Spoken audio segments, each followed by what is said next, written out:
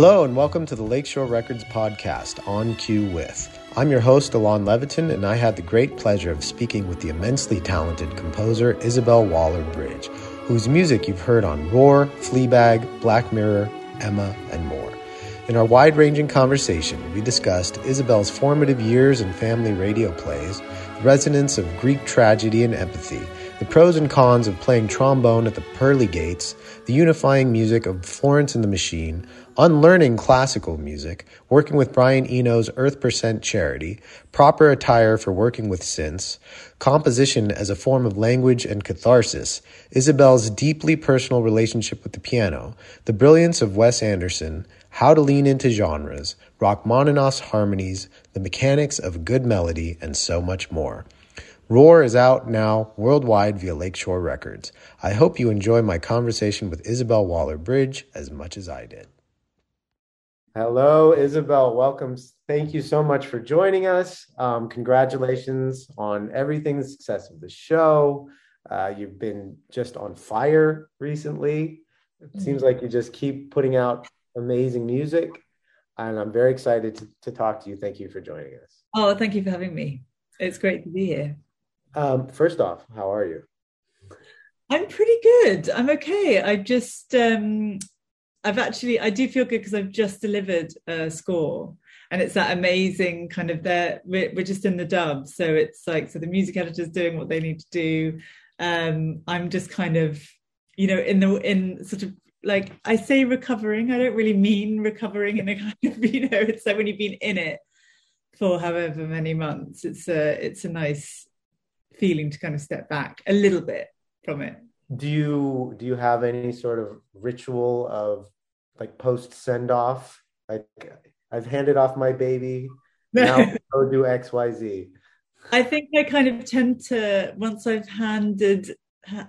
delivered something, I kind of then I stick my head above the parapet or whatever and just check that everyone's still there, my family, my friends, everyone's still sort of around, and then trying to kind of, it was nice actually this weekend. I did manage to I tend to kind of like want to see sort of people kind of after about 4 days of sleeping and just getting the house back together, then I'll try and see people. So yeah, I feel rejuvenated.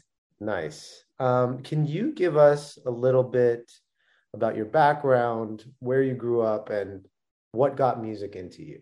Yeah, I've lived in London forever. I was born here. I think I first started playing the piano when I was 4. I think I was just there are photographs of me just being put in front of, like, sitting on someone's knee, just like making noise on the keys, and really for even earlier than that. And then when I went to, like, about 4 years old, when I first started going to kind of school, I just sort of started messing around properly, and it's just the strangest thing because it has always just been music in that way. And then when I was growing up, it was really great actually, because I was sort of thinking about other instruments to learn, and my grandmother at the time, when I was like pretty young, like, I don't know, I must have been 6 or 7, thinking about other instruments and thinking about the violin, and I also played the cello, but I started learning that a bit later. And she said to me, she was like, I think you should learn a brass instrument. I think you should learn the trombone. And I was like, that's an unusual suggestion, but it was such good advice, because she said, there are a lot of violinists and there are a lot of cellists, but there aren't that many. I don't know if this is true, if there are less kind of trombone players, but she said at school, definitely, I was the only one. And she said, so you'll probably always get a place in the orchestra. No matter if you're good or bad, you'll probably be able to play in the orchestra, which would give, you get that experience. So I started learning the trombone. That was great. Piano, of course, like forever, has been my first instrument. And then I just grew up in a really creative household. We were just always, making sort of bits of performances that we would then show to kind of our parents and their friends, and even like radio plays I was doing with my siblings from really early on, and with neighbors kids, you know, like friends and that, we'd just sort of be playing out in the streets and collecting like bits of like, I don't know, just sort of pebbles or sticks and anything that we could use as sort of foley. I mean, so it really was from early sort of doors that I was kind of really interested in sound and certainly music and also kind of theatre, I suppose, in that way. It's like storytelling and then music. Then I went to school, secondary school, on a music scholarship, which was great because it meant that I could just spend my whole time doing it, which is all I wanted to do. and then I went and studied composition with George Benjamin at where I did my master's with him. I went to Edinburgh first and did my undergrad studying composition with Nigel Osborne, and then went and studied with George Benjamin, and then started doing it. So but it was always like the concert hall, and I was writing all this kind of atonal music really at the beginning, and then actually it was when I left uni I joined a band, and that was probably one of the best things that I think I ever did, that ever kind of happened. That really changed the way I wrote and changed the way I kind of played music, and that was really important. Can you maybe elaborate on how playing in a band specifically affected your approach to composition?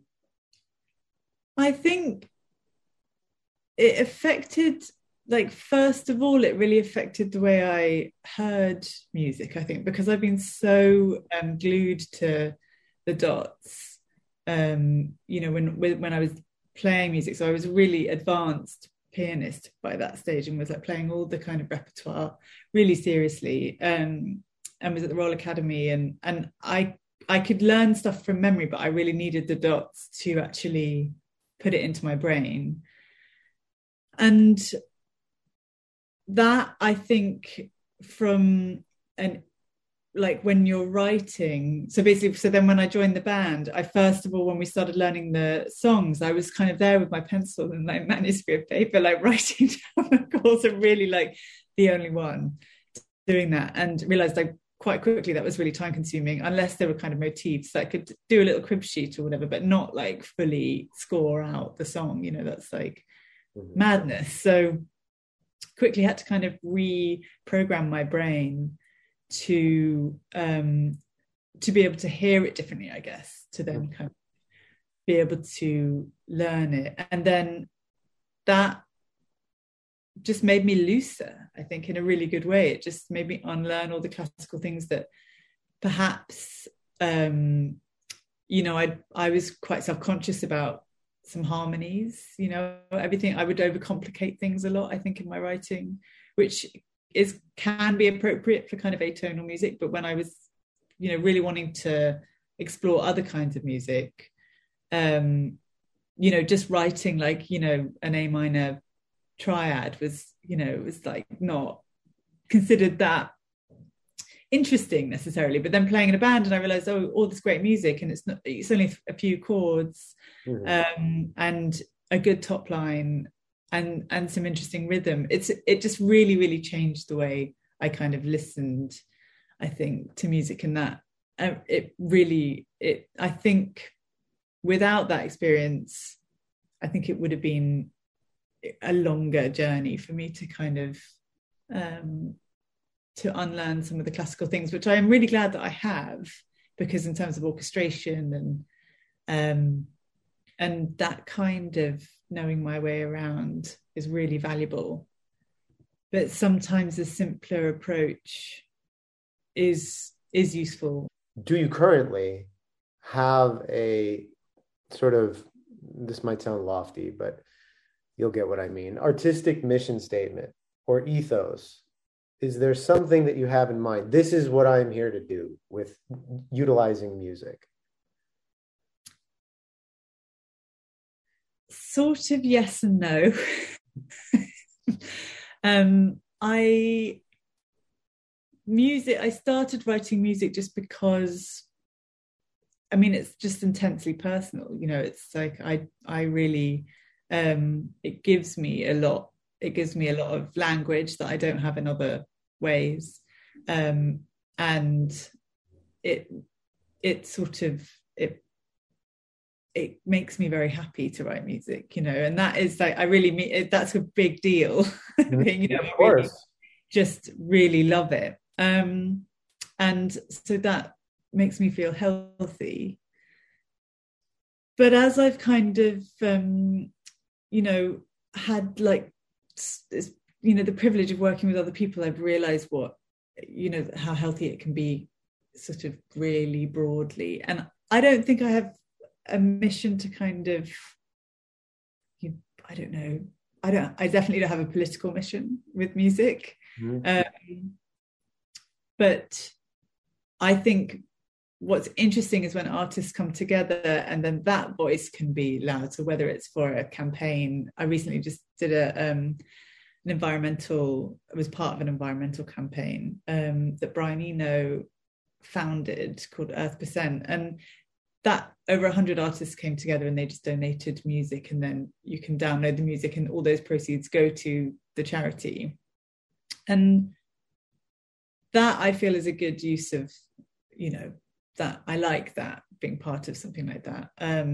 I think collective kind of activities in that way, when everyone sort of can come together and try and help something. I think the togetherness is something that I really respond to, maybe because writing is, I literally have to do it alone, unless and sometimes can write with someone else, and that can be lovely. But I do think I think sharing, being able to kind of share the ideas and share the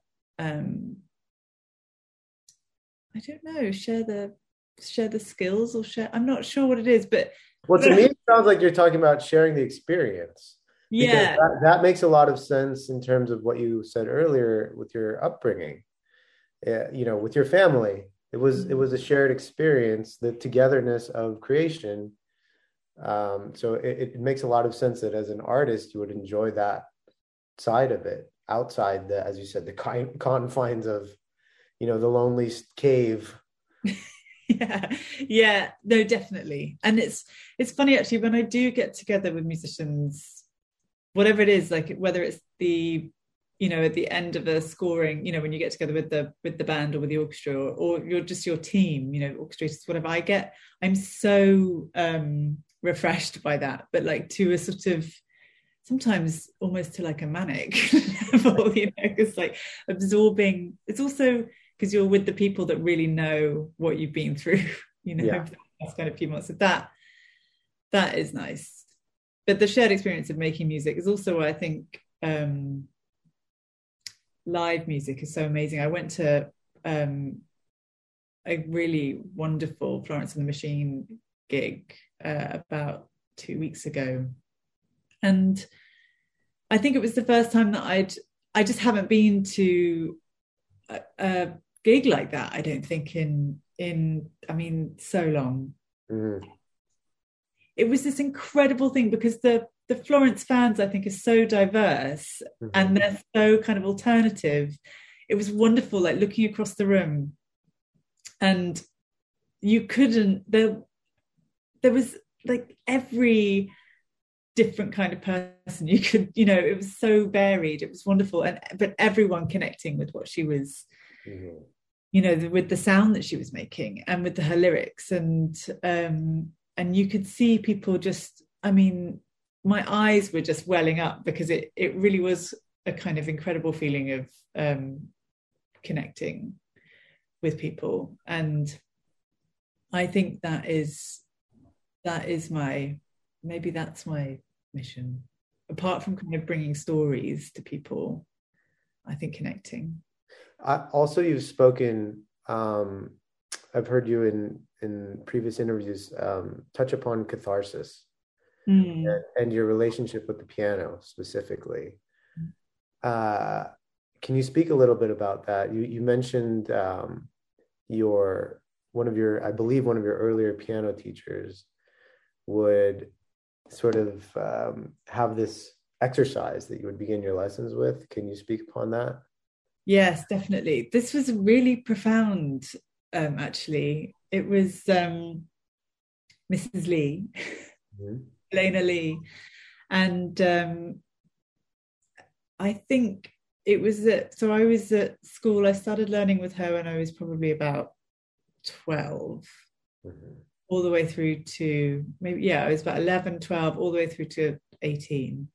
And at the beginning of every lesson, she used to make me just sit down in front of the piano, sit on the stool, place my hands on the keys, and then lower my head and put my head on the keys, and then just run my hands up and down the keys for a few minutes, sometimes 5, depending on the mood that I brought into the room. Mm-hmm. If I was agitated, it would be for longer. If I was feeling a bit, but that was that really built that relationship that I did already have with the piano, but I didn't have, it wasn't as physical, I suppose, actually being with the instrument. I suppose, like, if you learn the cello, you're holding it the whole time, you're really embracing it.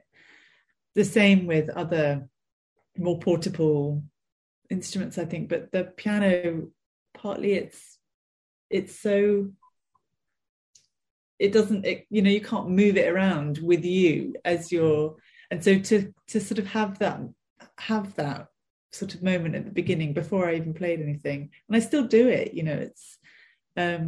it's just a moment of kind of, it's like meditating, I guess. I absolutely adore this. I just really do. I studied piano as well, and I had a fantastic teacher. Miss Meacham was her name.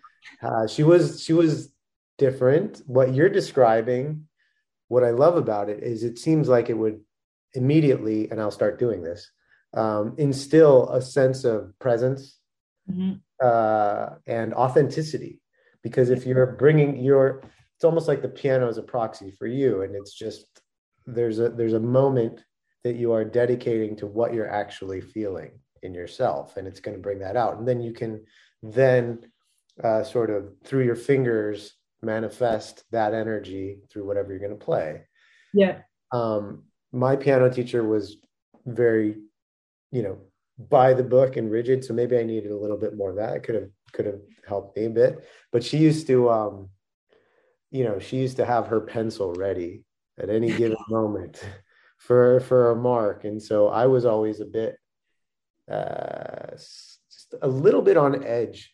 Now that I think that was good for me because it would keep me focused, but that's just one element of sort of the emotional space that a person can have, is to stay in the zone, let's say, and concentrate. Yeah. But I love that this idea that you are given the liberty straight away to just feel. Yeah, that's right. I was actually just thinking as you were saying that, because I was thinking that your technique is probably really good. was maybe at one point. Yeah. Well, actually, I want to talk. Speaking of technique, I wanted to talk to you about. This is nerdy, but in The Woman Who Sat on a Shelf, which I'd love to talk about beyond this point. I noticed your right hand, your piano octaves are so clean and crisp and vibrant. I'm curious if someone ever actually addressed that specifically with you. No, never. You're definitely the first. In fact, I haven't spoken to anyone about this score yet, or that, definitely. But so crisp octaves. Yeah, they just really, it's like I really want to emulate exactly what you're doing in your right hand.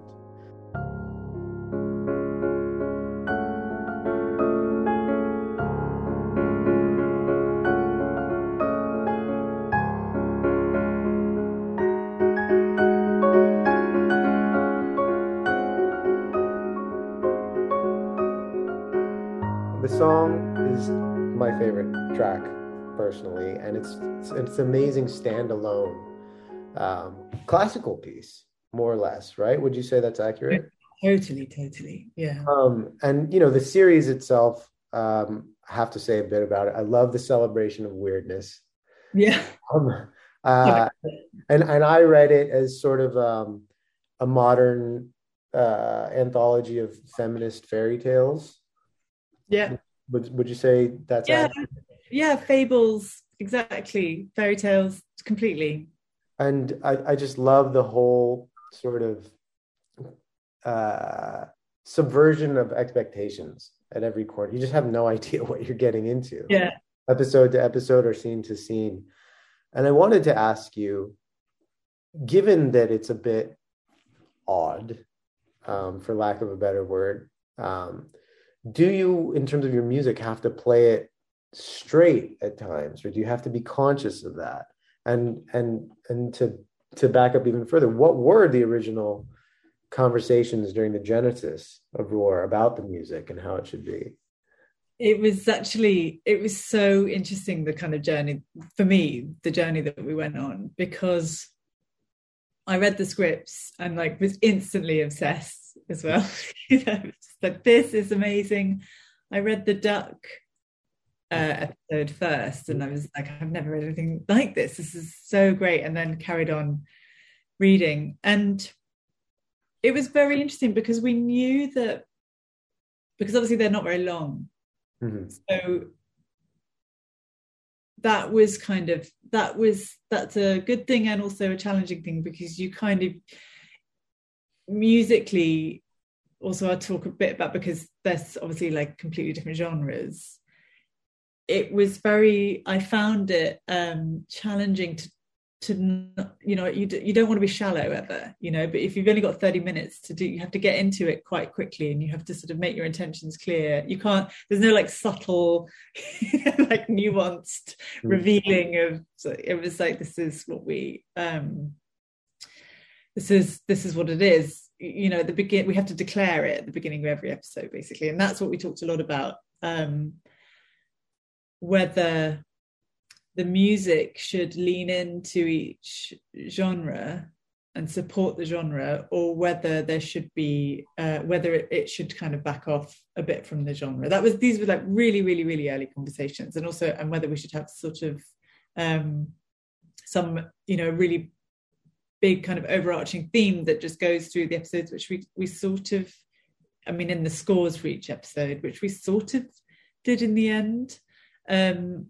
But the genre question was the most sort of interesting, because creatively Liz and Carly were talking to me about, it wasn't just the score, it was the whole show. Like, how are we, is it, you know, are we leaning into each one being very, very separate, or should they somehow feel connected in a different way? And eventually we decided to lean into the genres, so that there would be no doubt that this one is a horror, this one is a Western, this is a romantic comedy, etc. Because the brevity of the episodes, just to support the context of them to the maximum, really. So it's like with the Women on a Shelf, for instance, the classical piano, it was clear, I suppose, that it should be classical for some reason. I don't know, sometimes it's clear, sometimes it's really not clear. There were a couple of episodes that I was really like, I'm not sure I do know how to approach this. There's a freedom in knowing that they were also different as well, because you know, it's hard. That was hard, because your identity as a composer is something, and you know, that was 8 episodes of very, very varied genre work, with different directors. So that was challenging, but also quite liberating, because I could really lean into the person in me that had wanted to write a bit of a Western, and then lean into the horror, which is a genre that I love. And also then write a bit of a synth score, but because it was all in such a short space of time, I did have to kind of step back, and we were very, you know, it was very fast. It was like a week per episode. Wow. I mean, pretty much. So yeah, it was I had to have quite a clear plan going into each episode what it was going to be, and leaning into the genres really helped that. That was brilliant because there was never any doubt of you know of what should happen, I suppose. And then I did have the theme, although the main titles came much later, as in I'd written that into one of the episodes as part of the score, and I'd done a version of the main titles, and then Liz and Carly, we sort of tried this one idea from one of the episodes on the main titles, and then it just worked really well, and that was really kind of right at the end of the process. But I don't think that's that unusual. Sometimes you to find the main theme, you have to write the score, like writing a novel, I guess. Sure. Now, were your initial conversations about when you say that you had discussed possibly having one overarching sound versus, disparate genres, was there any trial by error? Did you try doing something that might be overarching, or was it all just, and then like, you know what, this isn't working? Or was it all just conversation? Most of it was conversation. I did some sketches really early on that were just responses to the scripts. Mm-hmm. And it was pretty interesting what came out, actually. They were maybe a little bit less genre based. Mm-hmm. Because I think I was responding more to, I don't know, it was just a response, I guess. Mm-hmm. And they're kind of maybe a bit more esoteric sometimes. But that was interesting because then just sort of playing around with putting those over the assemblies, they felt a bit, to me anyway, they felt like they weren't connecting. It wasn't, you weren't getting that like instant clarity of where you are, and how the music kind of in the end supported I keep saying genre, but of each episode. Mm-hmm. That we realized kind of fairly early on that was what we needed to do. Yeah. I personally, I just always find it very interesting. I'm convinced that there's just an ocean worth of discarded sort of initial guttural reactions to scripts and or pilots, whatever they may be, that's actually brilliant. It just is not quite right for picture. Totally. And I'm like, I want to mine that. I want to mine that. It's a mission of mine. I have started to try and do it, of like get all the like those kind of unmarked folders in each, like in the film or whatever the project folder is. It's normally called like sketches, and then it's called like sketch 1A, sketch 2, and then like sketch 3 capital letters like this one. And then, like it gets into, but to actually order those because they are good. Some of them are quite interesting, and it doesn't matter that they don't, but it's that they don't kind of work for the picture, for this, or for the aesthetic of the show. Yeah, it is a thing. I'd love to hear like what other composers, like what their kind of discarded bits of music are, and whether or not they sort of find their resurfacing in other iterations down the road. Yeah, whether consciously or not. So I did want to ask you more specifically about The Woman Who Sat on a Shelf, because I really love that piece, and it's just such a breath of fresh air. Were there specific classical composers or specific pieces? Because I can't figure it out. I'm not sure. It doesn't sound like anybody else, but it certainly sounds classical. It's in the lane.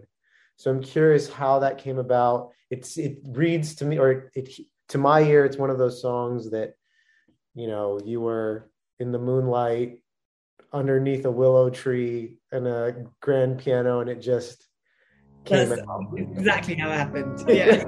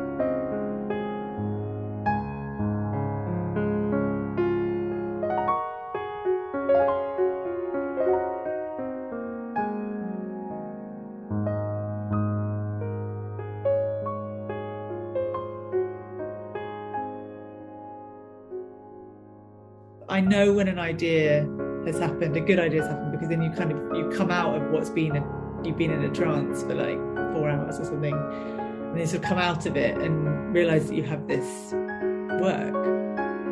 And that I do remember sitting down, and just the pieces of music that I play are the composers are Rachmaninoff and Chopin and Liszt.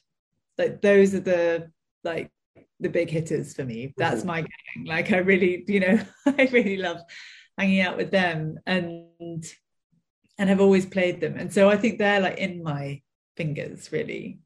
So when I'm improvising, I can kind of feel my way, it's those big, lots, like with Chopin, lots of kind of octave jumps, and with Rachmaninoff, a kind of left hand that is doing kind of sort of not scales, but, is kind of moving around the harmonies. And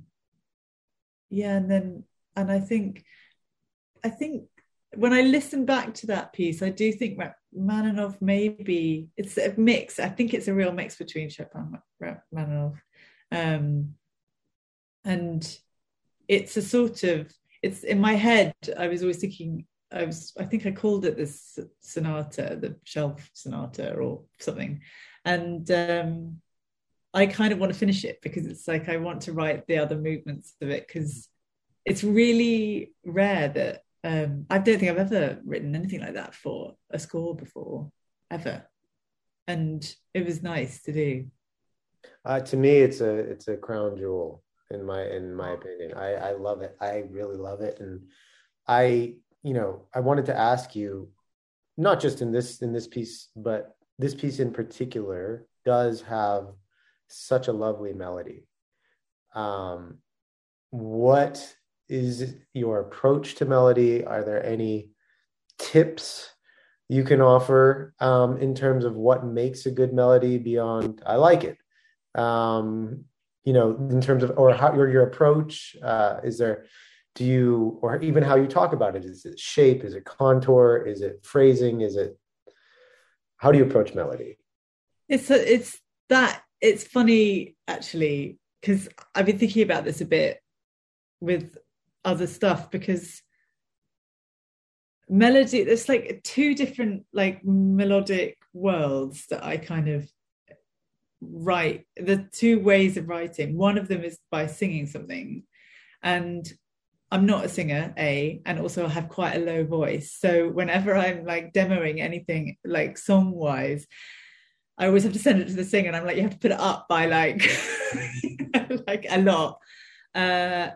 So in that way, when I'm singing stuff, I feel quite restricted, because I only have a certain range, and because I'm not a singer, it's like I tend to I'll sketch something, and then with my like other singing voice, which is my like hands and brain, I'll develop it. But I don't really know. I think it's just taste. I don't even know if there's like anything that I definitely, I can listen to other music, but I'm thinking really mainly songs and things when I notice that, oh, this interval does a certain thing, or, if singing on the same note, the repeated a repeated note has an effect. But I suppose even just saying that out loud, I know that I apply that, I suppose, to the music, as in to the instrumental stuff, because it's sometimes melodically, if I'm writing something, it's going to sound so maybe either really strange or like really obvious. You never really know. So, but if it's a feeling, then it's usually quite a physical. It's like a physical thing with a melody. Maybe I'm just saying this because this is how maybe this is how it sort of feels to me, I think.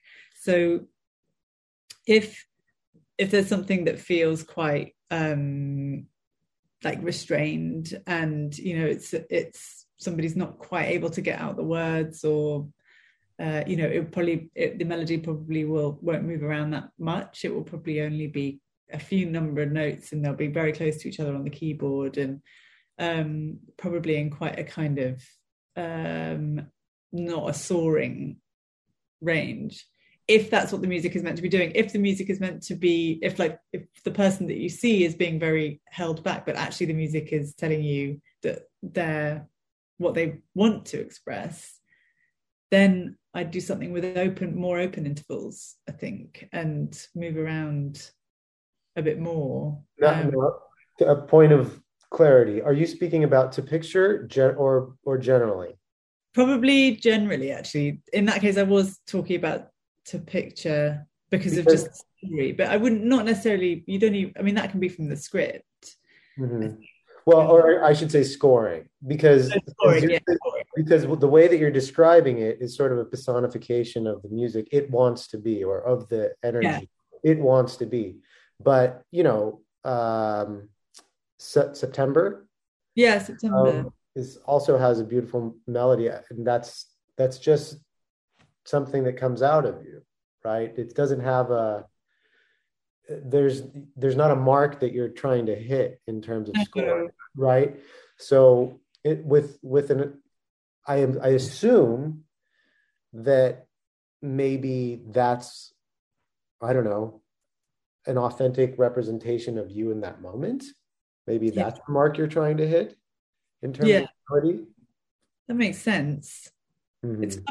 It's funny. It's so interesting talking about it, because I just never, I suppose, think about it. Sometimes I think about it, obviously, when you're like, this melody isn't really working. Like, what do I need to do? I need to kind of make it better. Essentially, and sometimes they just fall. If something happens and it just falls in, and it feels true. And it's funny with melody, because I'm very conscious sometimes of like not being too melodic. Mm-hmm. Because that also isn't, there's like a time and a place. It's like either you want the melody at the party, or you really want like half the melody. Sure. But I think sometimes, and even I'm like the melody police, I think sometimes with my own stuff, is that and even listening to things,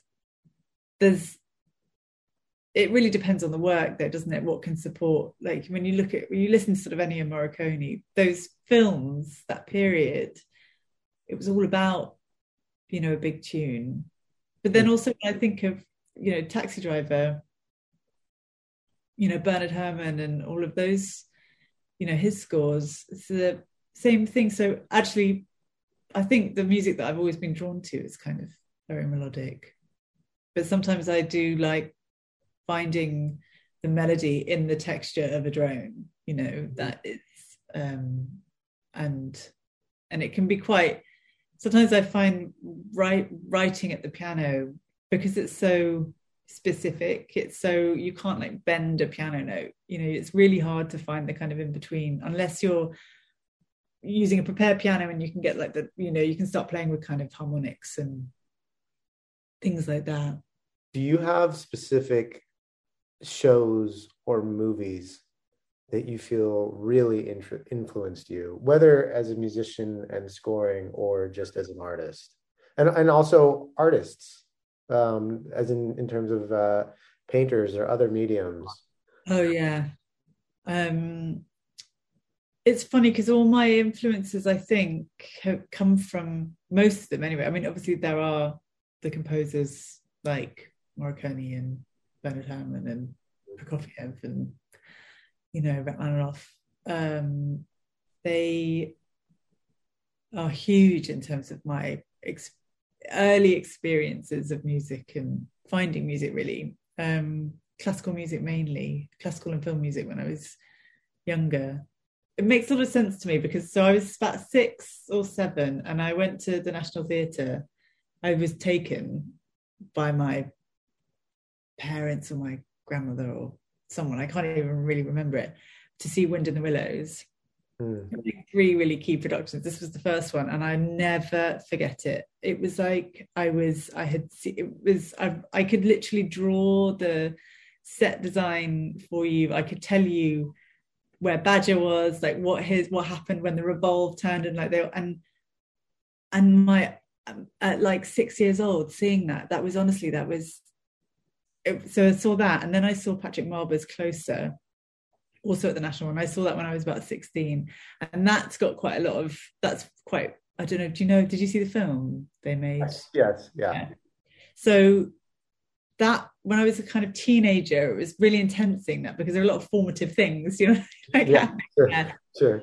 And again, my eyes were out on stalks. It was amazing production. The music was incredible.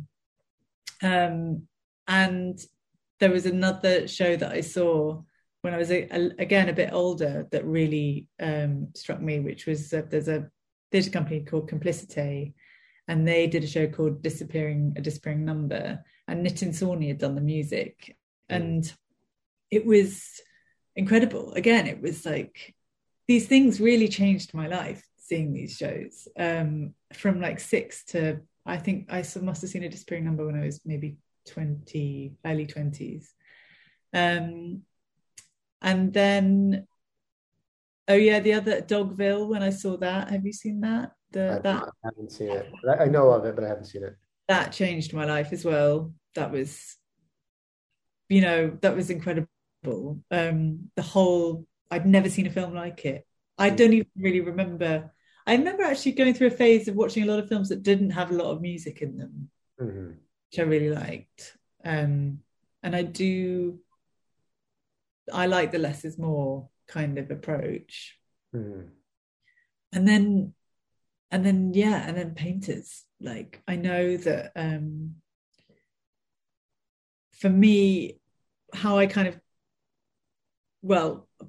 part of how I got into writing film scores was because I had like set up this scheme with an orchestra. This is when I was doing my postgrad, so it was like a part-time job thing, but I got in touch with the National Gallery and wanted to basically write music in response to the paintings. So for me and a bunch of other like younger composers who, we weren't doing much, essentially. We were just studying, we weren't hearing our music. So I was like, okay, let's just get, would this orchestra be interested? And they were, and we did. And that was also when I realized that, like, working with images, whether it's moving or whatever it is, just the response, I suppose, is the thing that that kind of triggers me in an amazing way, and that is still the case. So Francis Bacon had a like profound effect on me, and still does, and Rothko. And I know I'm, by no means alone. I know it's like such an, there've been composers who, people respond to art the whole time, but it was only kind of when I was doing it was only when I sort of put all the pieces together and realized, responding to images is really important. And also I really like being in a world. So kind of in the theatre or in a film, and sort of bringing an audience with you. Because you do synth work as well. Yeah. Does it feel like you're putting on a different hat? Do you summon different influences? Because you're not, you've downloaded so much classical into your body, and you've spoken about, I don't know if I'm butchering what you said, something to the degree of unlearning that. Totally. So what are the mechanics of unlearning? I mean, do you literally have a different approach entirely when you're using synths? Yeah, I think it is. I've never consciously like looked at what the difference is, I suppose, but I think I think I actually even like stand differently, like sit differently. I think again it's like physical, because I think when I'm playing synths, it depends. If I'm if I'm playing soft synths at the keyboard, it sort of feels it's still in the box or whatever. That's why, like, if I've actually playing a physical instrument, the thing that I really like about synths as well is that there's, again, like working with strings, there's so much flexibility and variation that you can get with that instrument. You can really kind of pull it around, and it will offer creative things to you, like even, you know, things that you just don't get in a classical way sometimes, I think, just because of the nature of the engineering of the instrument. But I do know sometimes, like, and I know this is going to sound, I don't know, sometimes I don't like saying this because I think it sounds like something else or something, I don't know, but I do find, like, if I'm doing more like synth music or something, I feel maybe I kind of start dressing a bit differently. I'd start, you know, but if it's like classical, I start maybe dressing like a classical musician or something. Not that that's a thing. I think that's wise. I definitely know I do that. I absolutely. You okay? Good. Not consciously, good. But as you said, I'm like, yeah, fuck yeah. I mean, Yeah. that's yeah. I for me personally, since I mean, this is a bit of a hard line, but to a degree, when I'm thinking about sort of natural instruments, they're still, you know, a piano is still sort of a version of a machine, but to me, there's something very organic about it still. That could just be my own personal, I don't know. But when I think about synths, I think of all the noise of the world that, you know, when a freeway or the cars or, you know, the real mechanics, man-made mechanics, that we sort of, our ears have become accustomed to, but I think have an effect on us. And so I think of chemicals and I don't know, wheels turning and cogs. Yeah. And there's something more hard line for me, hardcore. Even if it's a dreamscape. Yeah. It's something very ethereal. It's something feels conjured in a way differently from if I'm playing a piano. It just feels completely, and when you marry them, there's something that can be very interesting that happens. But yes, I would definitely echo what you said about different attire, because because it does. No, I really agree with that about synths. And it is, you can build worlds out of synths that you just can't find. I don't want to say can't, actually, because like there are actually artists who are doing really interesting stuff with, like, you know, and people have talked before, if you approach writing for synths in the way that you approach writing for an orchestra or vice versa, you know, it's like there are some really interesting results that come up. But I know that, like, often if I'm stuck, I'll like go to a synth and just start like messing around, because you can, and you don't, it's like unpredictable. It's so exciting because then, and just like hit record again and start, and yeah, there could be sounds that you've just like not heard yet, and that is quite unusual, to be kind of doing it round the clock and to find a sound that you don't recognize. That is the amazing thing about synths. Yeah, I also personally become, and maybe this is a flaw, but I personally become more conscious of rhythm. Yeah. Or more actively conscious of rhythm, I should say, and how you can play with it, because you can mechanize it. Yeah. So you can really very quickly create a beat with such little effort. Yeah. Create a mood that's instant access. Yeah. And you can change the tempo and then immediately manipulate the mood. So I find that fascinating. Yeah, me too. There is something really gratifying about being able to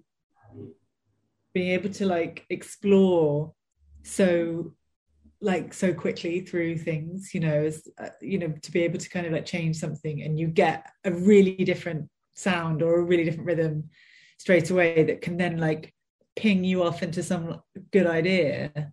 Like, yeah, I do think that is a really exciting. Synths are great. And if I like on my desk, I have some synths, some just like little synths on my right, and then here I have like just a basic bunch of pedals, like 6 or 7 pedals, and most of what I do, even like the acoustic stuff, I mean, goes through the pedals because it helps. Essentially, it just unlocks. Mm-hmm. And it might not end up in the finished thing, but it might show you a note or a harmonic or a rhythm, that is interesting. Then if you then take that rhythm and then stick it on 2 cellos that are playing together, I don't know, it's like can be like, oh, that's interesting. Yeah. This is a bit of a meta question that I had for you, but in many of the projects that you've done, there's a sort of tragic comedy, tragicomedic, I don't know if that's a word, element. How do you, if that's a genre, let's call that a genre, does it carry with it a sound? Because to me, this is where it gets meta. Mm-hmm. I think a lot of the healthy people that I know sort of look at life as a tragicomedy, Yeah. So I'm wondering if that sound is sort of an accurate reflection of life to a degree. Yeah, I'm definitely drawn to those stories. I'm really obsessed with the Greeks and Greek tragedy, and just love the stories so much and find the kind of epicness of them so kind of inspiring and enthralling, and so I kind of have this thing sometimes with, maybe it's this sort of motto that I used to, sometimes it was go Greek or go home, and right. I feel like with tragicomedy there's a lot go Greek or go home that goes on because it's so heightened. Do you think life is a comedy, or there are people that think life is a comedy? I definitely think probably it's a tragedy. I think it all comes down to empathy at the end of the day, because I suddenly started thinking about 2 things, which is when I was reading about the Succession writers. I was actually, because I love that show, great Chris Patel's score, and I was listening to Jesse Armstrong talk about it, and there's something about writers when they can write, it's a writer that can write tragedy really well almost always, certainly without doubt, will be able to write comedy, because there is a kind of comedy in living, I suppose, in life. Yeah, there's the phrase, I'm going to butcher it. Isn't there a common phrase, something like comedy is tragedy plus timing? Right. Yeah. Yeah, I love that. Yeah, it is. But it's funny because it's so specific, because it's like there's comedy and there's comedy and there's comedy and there's comedy. And I think my sense of humor, it is rooted in it's got to have the tragedy for me, and then the comedy provides the levity, if you sort of mean, which then makes it, then it moves me. Yeah, for me, the comedy, that levity is sort of, to a degree, functional in that it will, especially with short attention spans these days, if we're consuming something, I hate that word. But if we're watching something or reading something and it's just dark, we can't handle it because there's darkness in our lives. So you need a punchline here or there. Yeah. I think it's functional. I think you need to actually take a breath. Yeah. And so it makes you kind of, whether you laugh out loud or you chuckle, there is a literal moment of levity that will keep you engaged such that you can say, well, it's not real. This is. Yeah. And it's like relief. Mhm. I mean, in the bit, like in the kind of, you get that a release of some kind. But what I really like doing is taking really serious music and putting it on something quite funny. And that is my absolute, like, then I am so happy. And maybe that's the thing. If I feel like I can take something that's quite genuinely serious, Mhm. and sincere, like very sincere, and not to kind of make light of it, but it's just, I think that's the Greek tragedy. That's when it becomes kind of epic in that way. I think it's like if somebody's putting something in a dustbin and you play some like Mahler over it or something, it suddenly like becomes like so good. Yeah. It's like the range of experience and emotion. Yeah, exactly. That's why it's epic, right? It's Yeah, like exactly. literally like different neurons firing all Yeah, across the brain. I love those like tiny human. I really, really enjoy the when you can find the epicness in just a look, and the way Mhm. somebody looks at. I don't know the way somebody might look at that dustbin. Yeah, sure.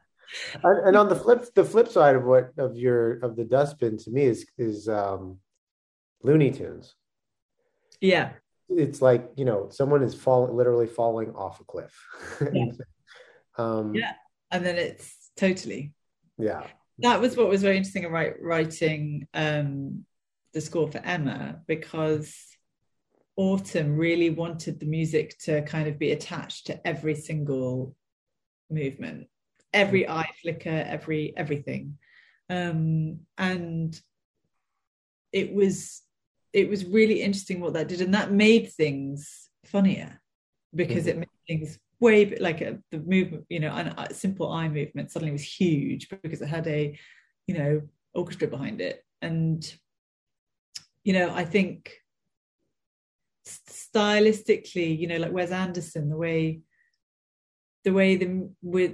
Desplat's music, the way that kind of the relationship that it has with the action, I think is so interesting because it does kind of, maybe I really like Wes Anderson's work, because I think there is a sort of sincerity to it and a seriousness to it, but there is this something else. It's not a comedy, Mhm. it is a tragedy always, I think, pretty much. But there is something else, and maybe it's in the music, but it usually feels quite epic, and you do laugh. Dream project and or collaborations. Do you have Ooh, it? Is there something I that you're just like, it's just tickling you? You just want it. You just, I mean, yeah, definitely. It's kind of dream project. I mean, I really want to write a ballet. That's like the next thing that I really want to I would do. love to hear that and see that. Just would love to. And so that that is something that is high on the list. And an opera. Those are two really important things to me. But I've been, I've been talking about doing both of those things for so long, and actually, I feel like next year I just have to do them and find a way to do them. I What mean, stops you? What stops you from doing one or the other? just very enticing, wonderful, collaborative opportunities, Mhm. like writing film scores, or I really just love it. And when a good story comes along with a great director and a good team, it's, you know, I just want to do it.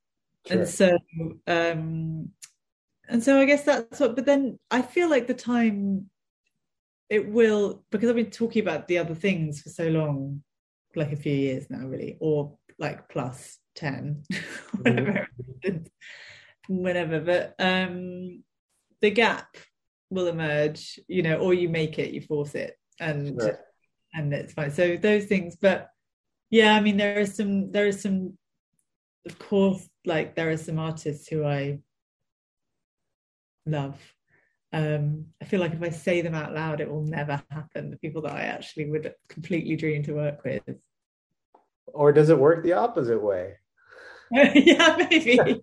That's so funny. That's like that is such an example of my character of like just don't say. People going, maybe if you talk about it, it will be either better, healthier, or someone might hear it and come and like. I mean, you know, I would argue, well, and we can always edit them out, but I would argue you say it, you make it happen. It literally is one step closer to manifesting it. Yeah, that's true. That is true. It's so funny. I don't know why I find that so impossibly difficult to do. Yeah, so it's so weird. It's like, yeah, I just will never tell anyone of the people that I really want to work with. No, obviously I'm not. No, fair enough. No, that's not how I feel at all. It's more like the ridiculousness of, I mean, obviously, I mean, now I feel like I can't say them. I feel, my God. Well, to play devil's advocate, how do you know you're not on their list? Moving on. So this is a mean question. I ask it of all composers. I apologize in advance. Okay. It's a thought experiment. I'm not religious, but it's a good metaphor. You get in front of God in heaven, or you're at the pearly gates, however you want to frame it. You're about to be, I wouldn't call the word judge, but it could even be purgatory. What song do you play? And you can answer this question however you want. It's your thought experiment. I mean, oh my God. Well, I'm sure if I thought about it, for some reason, Pergolesi came into my head, but I feel like if I was actually, it would depend where I was. If I was going to Purgatory, and if I was at the pearly gates, I think there'd be two different tunes. There'd be two different tracks. I don't know. Okay, got you. I feel instinctively that it would be like, what would it be? Sometimes I can't decide if I'm not religious really. But if I got to I can't stop saying pearly gates now, but if I got to the pearly gates, I want some kind of, like, I can't decide whether I'd want so I think I'm just trying to try and live it in this moment, whether I'd want something kind of quite like badass and like, yes, well done, you know, or whether I'd want something that was quite peaceful and would just be like a calm, like, which is probably where I'd land, I reckon. Something that would just, you know, like take me through without any kind of big bells, and something that just calm, I think. And then if I was going downstairs, I reckon that is like, it would depend on why I was there, I reckon. Well, don't only you know, right? Yeah, well, I know. That's true. Going downstairs, you know why you're going downstairs. Yeah, I know, but then but if I'd done something, I wonder if, like, I'm trying to even think of, like, I mean, this is a complicated question. I'm intrigued. Do people just have like an answer? They just know. Very rarely. There have been a few who just, it's like, have you thought about this before? They just have the clearest answer of a very specific tune. They just know. But then you see, the thing is, I'm thinking, like, if I went up if I'm back at the gates, I prefer being up there than I've just gone back up. Fair. Back up there, but then if I play some like Nick Cave, Mhm. that does a thing. That does something, Yeah. Or yeah, or something, or some Kate Bush. No, that doesn't feel right. And I don't know, something, or maybe something that has meant a lot to me. It's hard to know whether it's like mood or Mm. whether it's memory. Mhm.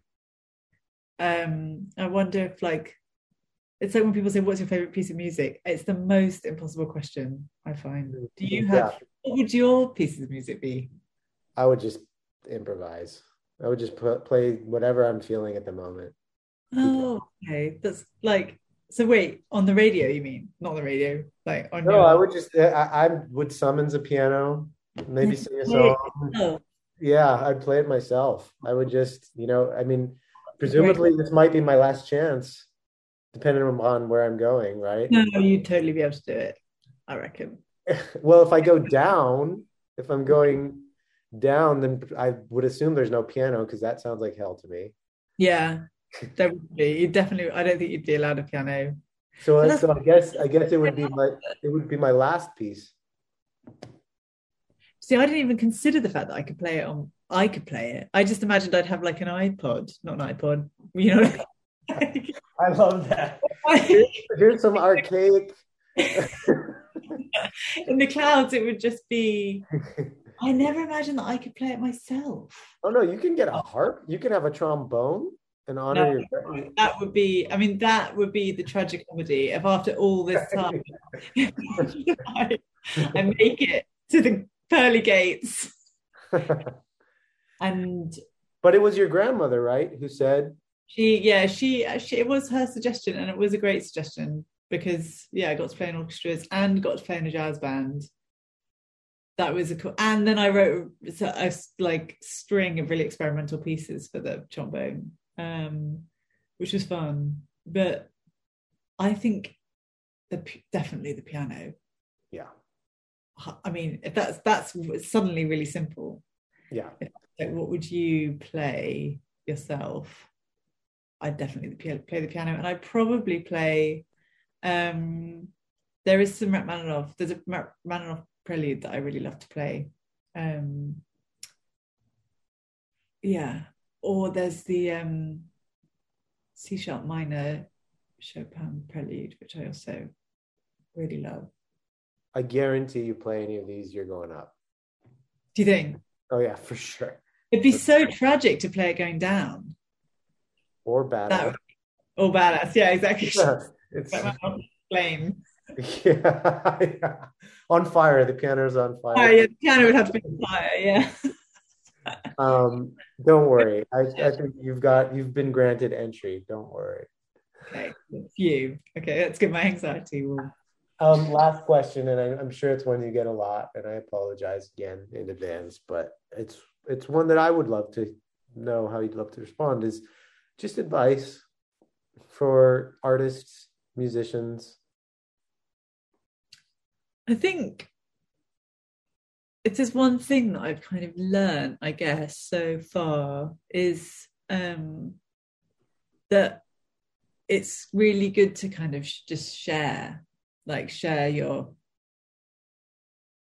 experience, share how the day's been. Like, don't I feel like I didn't do a lot of talking when I was kind of in the early days of writing, and I think it would have been, I think I would have had maybe a better time just with mental health and just those things. I think if I'd because the lifestyle is really, as you know, like, it's really intense, and it can be an odd feeling as well if your friends are going down one, more traditional way, and you're going down a different path because that's your choice, and because you have to, like, that's what's in your heart. that can feel, that's like an unusual, I've I felt anyway when I first started to feel that sort of happening.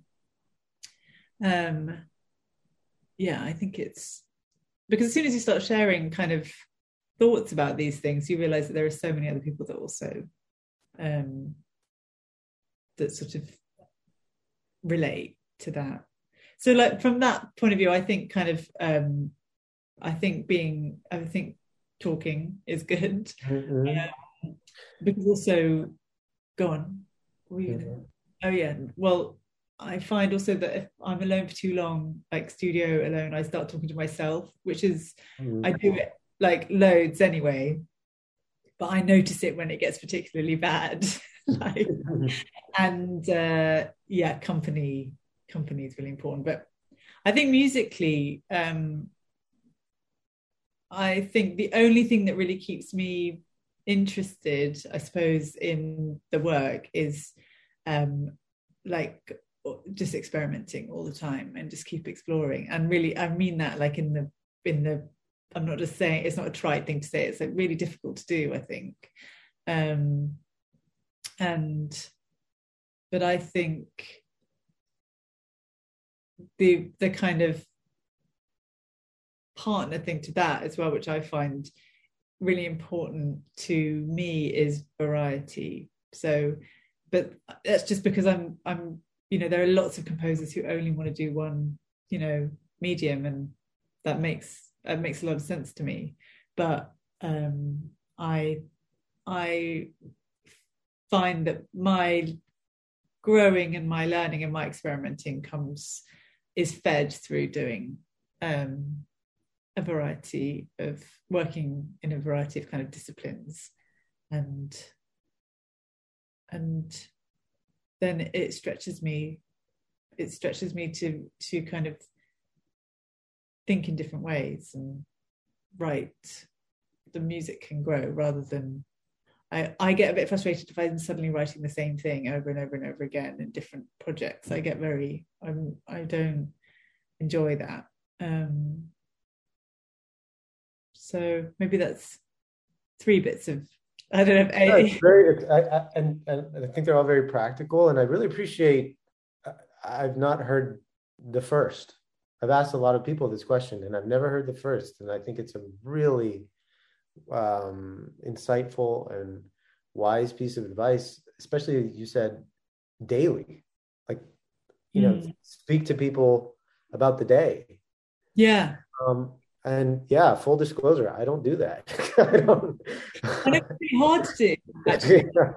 Sometimes it doesn't fit in with the day. Like, you just go, you wake up and you start writing, you start playing, whatever it is. And then I don't know, it's hard to crystallize in conversation, right? Because we're as you said, it's another language that you're working on this in another language in isolation oftentimes, and then you're saying, someone will ask you, how's your day? Yeah. And I often give the worst fucking answer possible. I'm like, fine, or great. Like, it's like this one word, so totally inarticulate blob of a response that's, yeah. Yeah, it's hard to, and you're right, sometimes it's not even about the detail. I don't know what it is, but it's like something about if it's or if you're having a challenging time or something, I would have challenging times, but I would kind of just learn how to manage it, I suppose, totally on my own, which is also fine. But I think it's funny now that people are, in a way, since like podcasts, that you realize that that's a way of people kind of talking, sharing their things. And it's a nice thing to be able to go and listen to. And like 10 years ago, I just wonder if, I don't listen to a lot of podcasts of, just sort of, I don't know, sometimes, but I don't even like listening to podcasts like a painter talking about their process. I feel like very seen. You know? And so it just, it's like, I think it's just good to talk. I agree. I couldn't agree. And the art of conversation is can be undervalued, but as you said, in the rise of podcasts, it's being appreciated more and more and more. Yeah. And I think being seen is something that in this current digital social media, everything's come through a filter. Yeah, exactly. And everybody's projecting their what they think will be received as their best self. Yeah.